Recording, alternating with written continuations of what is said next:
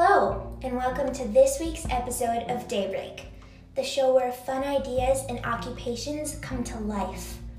We're your hosts, Bryn Campbell and Pippa Schrader, and today we'll share an inspirational quote, interview Matt Reitz, Executive Director of the Madison Audubon Society, and then after the announcement break, we will end this episode with an interesting tale of some bug butter. Now, let's get on with the show.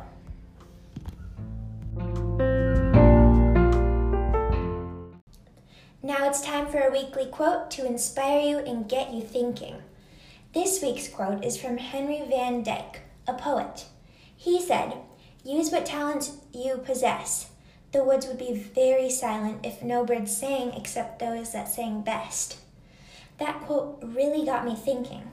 I wonder what message the poet was trying to get out into the world. Keep thinking as we listen to our interview.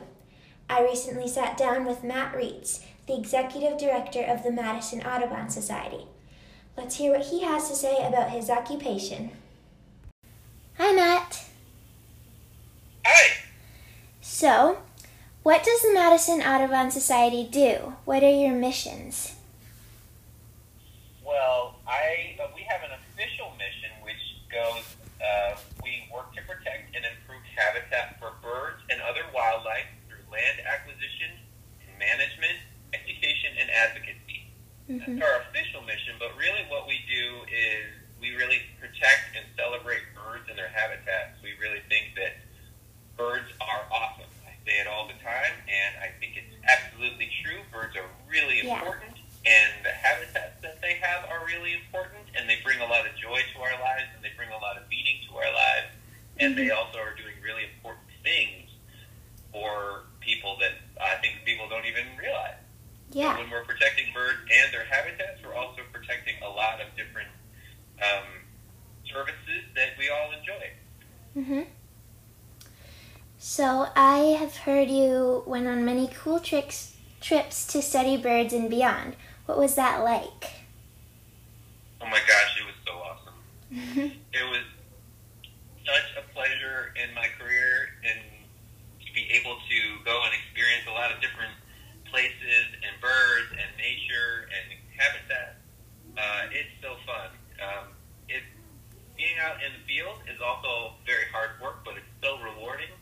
But I got to go to all sorts of different places. Like I've been to Australia to do field work, and I've been to the Caribbean to do field work, and I did a lot of research in southern Chile, which was just beautiful. Mm-hmm. And it's a great opportunity to not only get to know different cultures and experiences, but the different critters and animals and wildlife that's there is just fabulous. And I just enjoy it. One of the best parts of being an ecologist is the ability to experience different places. And I also say that I've gotten to do lots of great field work here in the United States too. That including going out to catch alligators and working with turkey vultures, and parrots, and so it's been really great. Mm-hmm. Describe your work with butterflies. How do you tag one? Oh my gosh, butterflies are the best. If you ever find somebody and they say, "Oh, I don't like butterflies," I don't know about that person, because everybody likes butterflies, and butterflies are really important. So we do a lot of work at Madison Audubon with monarch butterfly in particular, and monarch butterflies are really cool. You know what a monarch butterfly looks like, and I'm sure your listeners do, but they're just a beautiful orange and black butterfly, and they used to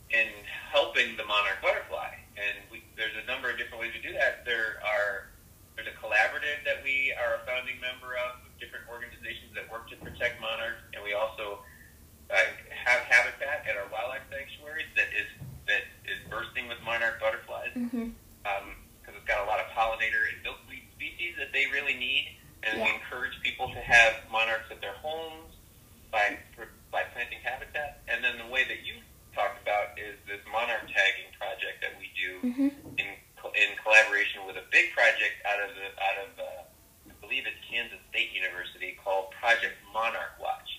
And so anybody, including Madison Audubon or anybody who's interested, can get involved in Project Monarch Watch. And it basically is tracking monarch butterflies by catching them safely at a certain time of year, and then we put little tiny stickers with a little unique number on each butterfly. Yeah. And then that helps us to identify it so as it heads south to their winter grounds in Mexico. So we do the tagging at the end of the summer and into the early fall when butterflies are getting ready to migrate. And so we put that little unique sticker tag on them, and this helps track their migration patterns and learn a lot about their population changes and more. And it's super fun to go out and catch monarch butterflies. Yeah. We do it very safely with some netting. We actually have events out there. We bring people of all ages. We've had kids as young as 2 and 3 years old, and we've had kids as old as in their 80s help to tag butterflies and catch butterflies. We get them in the hand. One thing that's really cool about monarch butterflies is that they're pretty hardy. They're pretty sturdy. Some other butterflies, if you get them in your fingers, they lose the scales that are on their wings. Yeah. So that can be a problem. But monarchs don't have that problem. So you can grasp them very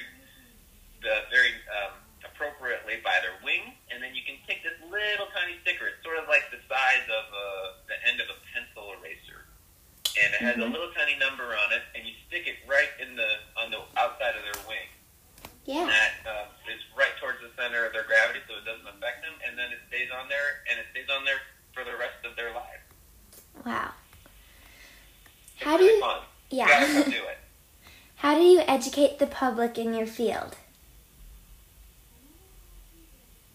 Well, there's a lot of different ways that we do this. We do education classes for adults if they're interested in learning how to bird, or if they want to enjoy some time drawing, doing some art, or if they want to learn how to identify birds by song.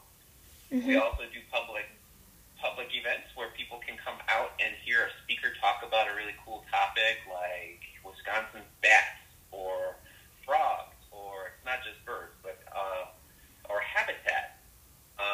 We just had one, or snowy owls, for example. So there's lots of ways to enjoy public talks. We also do in-class education programs for young kids in middle school and in elementary school.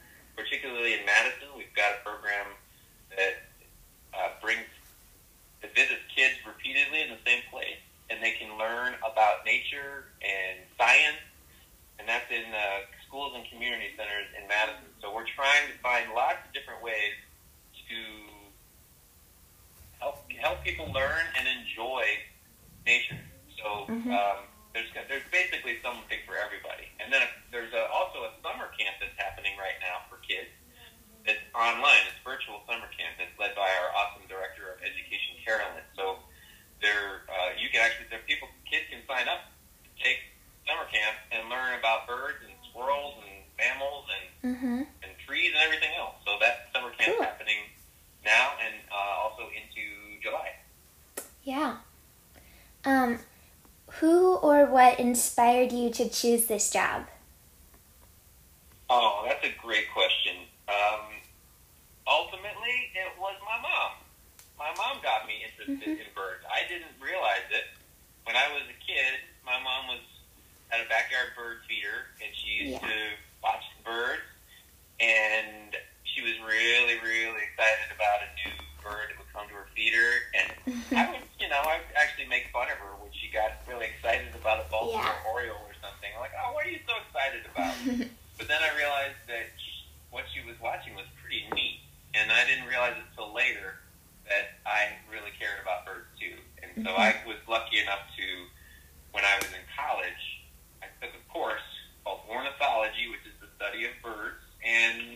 they asked if anybody was interested in a summer job, and I wanted to do it. So I spent a job working on a bird research project, and that's where I got my start. Awesome.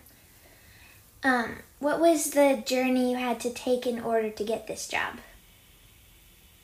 Well, this is the best job. I love my job. It's great. I get to meet really cool people like you and members and people who care about natural resources and birds and everything else. Yeah. I love my job. I didn't really start out going to work for a nonprofit. I started out trying to be a researcher.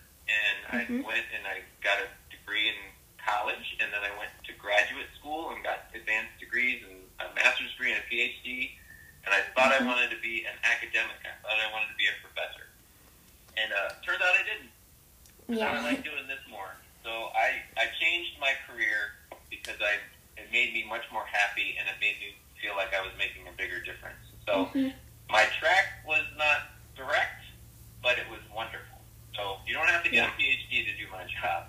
You just have to be someone who cares a lot about birds. Yeah. What is your current favorite bird? Oh my gosh, this is an impossible question. They're all my favorite birds. Let me think. I have two that come to mind. One is a bird that nobody likes, but I like it. It's called a brown-headed cowbird. It's a bird that lays its eggs in other bird nests, and it makes them, the parents raise their kids. A lot of people don't like it because of that, but I think it's really cool. Yeah. The other bird is called a black-throated wet-wet. It's not here. It's in southern Chile. It's a pretty big bird. It's probably maybe half the size of a chicken, and it has big feet, and it digs its feet in the ground. And it's called a wet-wet because it goes like this. What? It's awesome. Yeah, that sounds pretty cool. Have you ever had to make a hard decision in the field? I think field work is naturally difficult because you are set up a project or you set up an idea for what you want to do in the field, and nature doesn't cooperate. It changes things, and so you have to be very adaptable. So you have to make a lot of hard decisions when you're in the field, and to evolve and adapt what you're trying to do. So I think you have to make hard decisions all the time in the field to do what's best for what your objectives are. And usually they play out well if you're being very thoughtful, or if you're considering what other people's opinions are on the matter. So I think it kind of happens all the time. Yeah. How has your job changed due to COVID-19?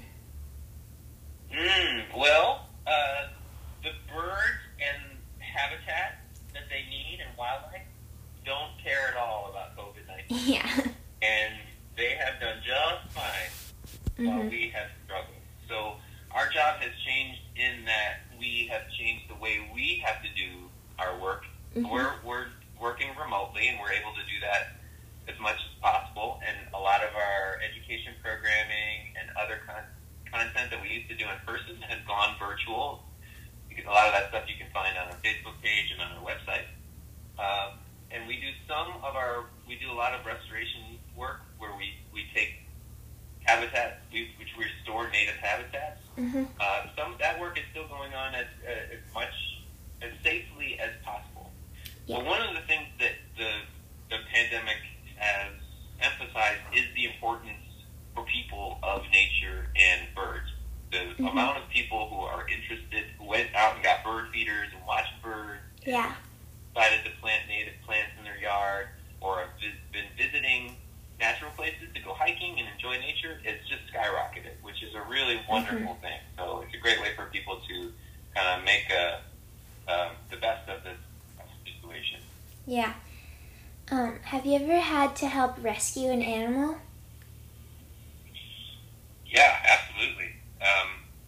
Wildlife runs into problems a lot of times, sometimes because of the things that humans do, like wildlife crashes into windows, or outdoor cats sometimes get birds and young birds especially.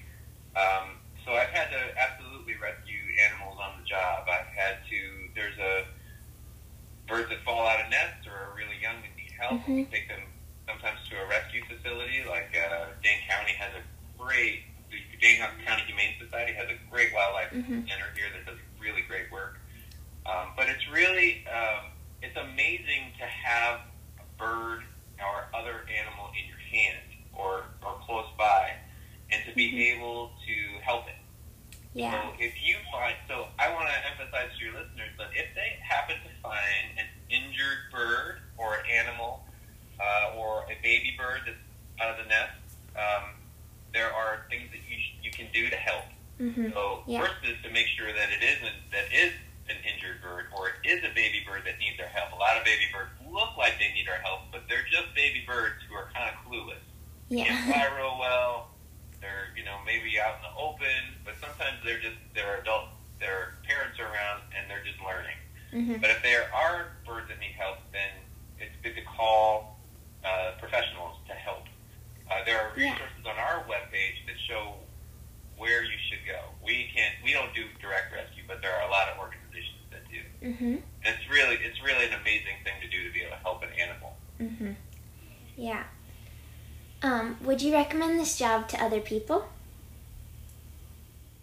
Yes, it is awesome. I don't want anybody to take my job, though. I want it. But I would definitely recommend it. There are lots of ways to be involved in conservation of natural resources, not just my job, but there are so many different ways to do it. There's field research jobs. We have a lot of people who work with us who are just very good at, like, say, communications, outreach or Facebook, and they can get involved in our work. People who are educators, they can get involved in our work. People who like nature photography or just, you don't necessarily have to go to school to be involved in conservation work. You really just have to care. So absolutely, it's a very hard job because there are lots of threats to conservation and to wildlife.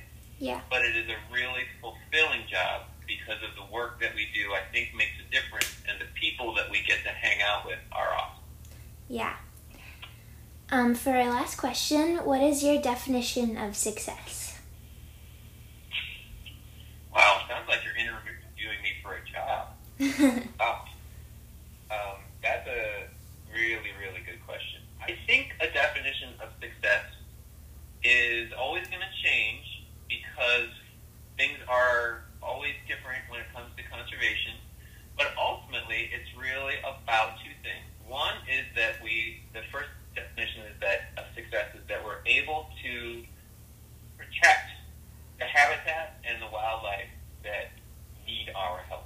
And the second part of that is that we are also sharing the importance and the joy of birds, wildlife, and their habitat, so that people really understand how important they are, how much joy and benefits that they get from them, and so that they're taken care of and enjoyed in the future too.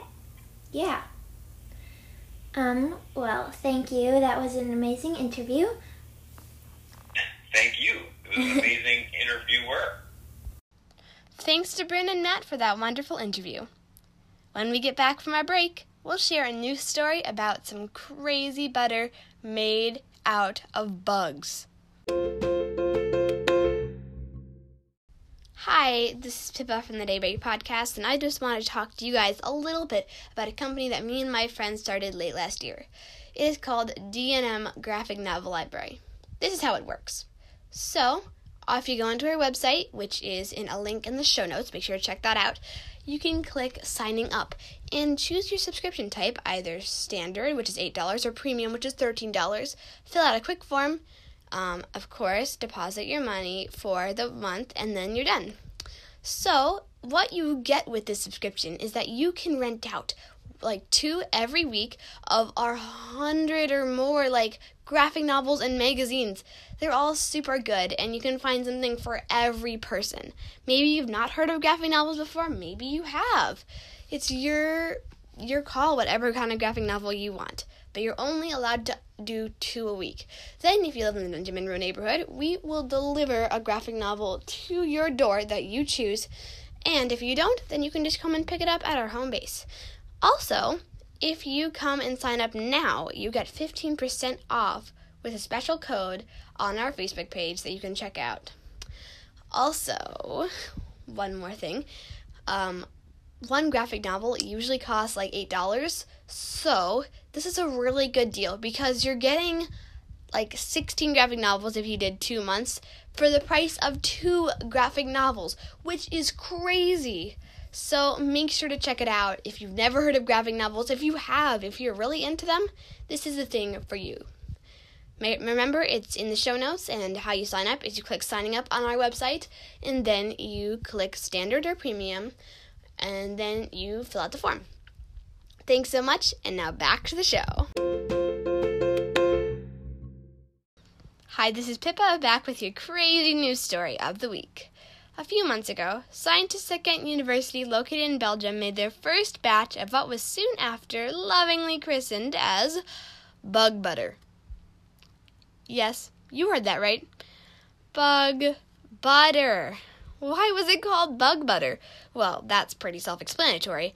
Instead of making regular butter, the scientists used black soldier fly larva fat as a more sustainable option than its equivalent, dairy produce.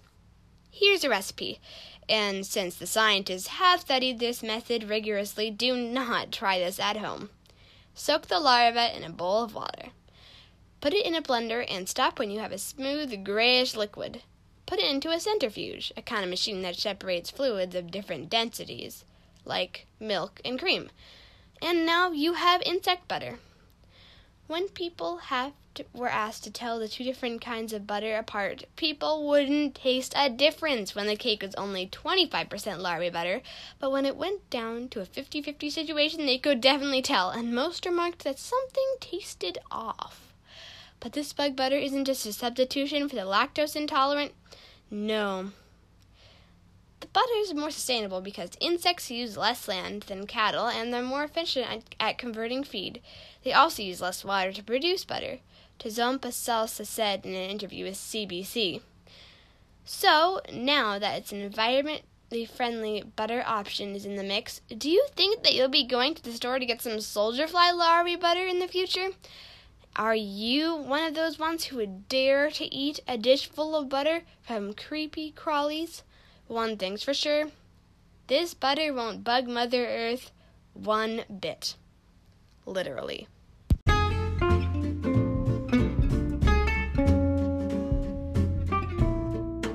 Thanks for tuning in to this week's episode of Daybreak. We're your hosts, Pippa Schrader and Bryn Campbell.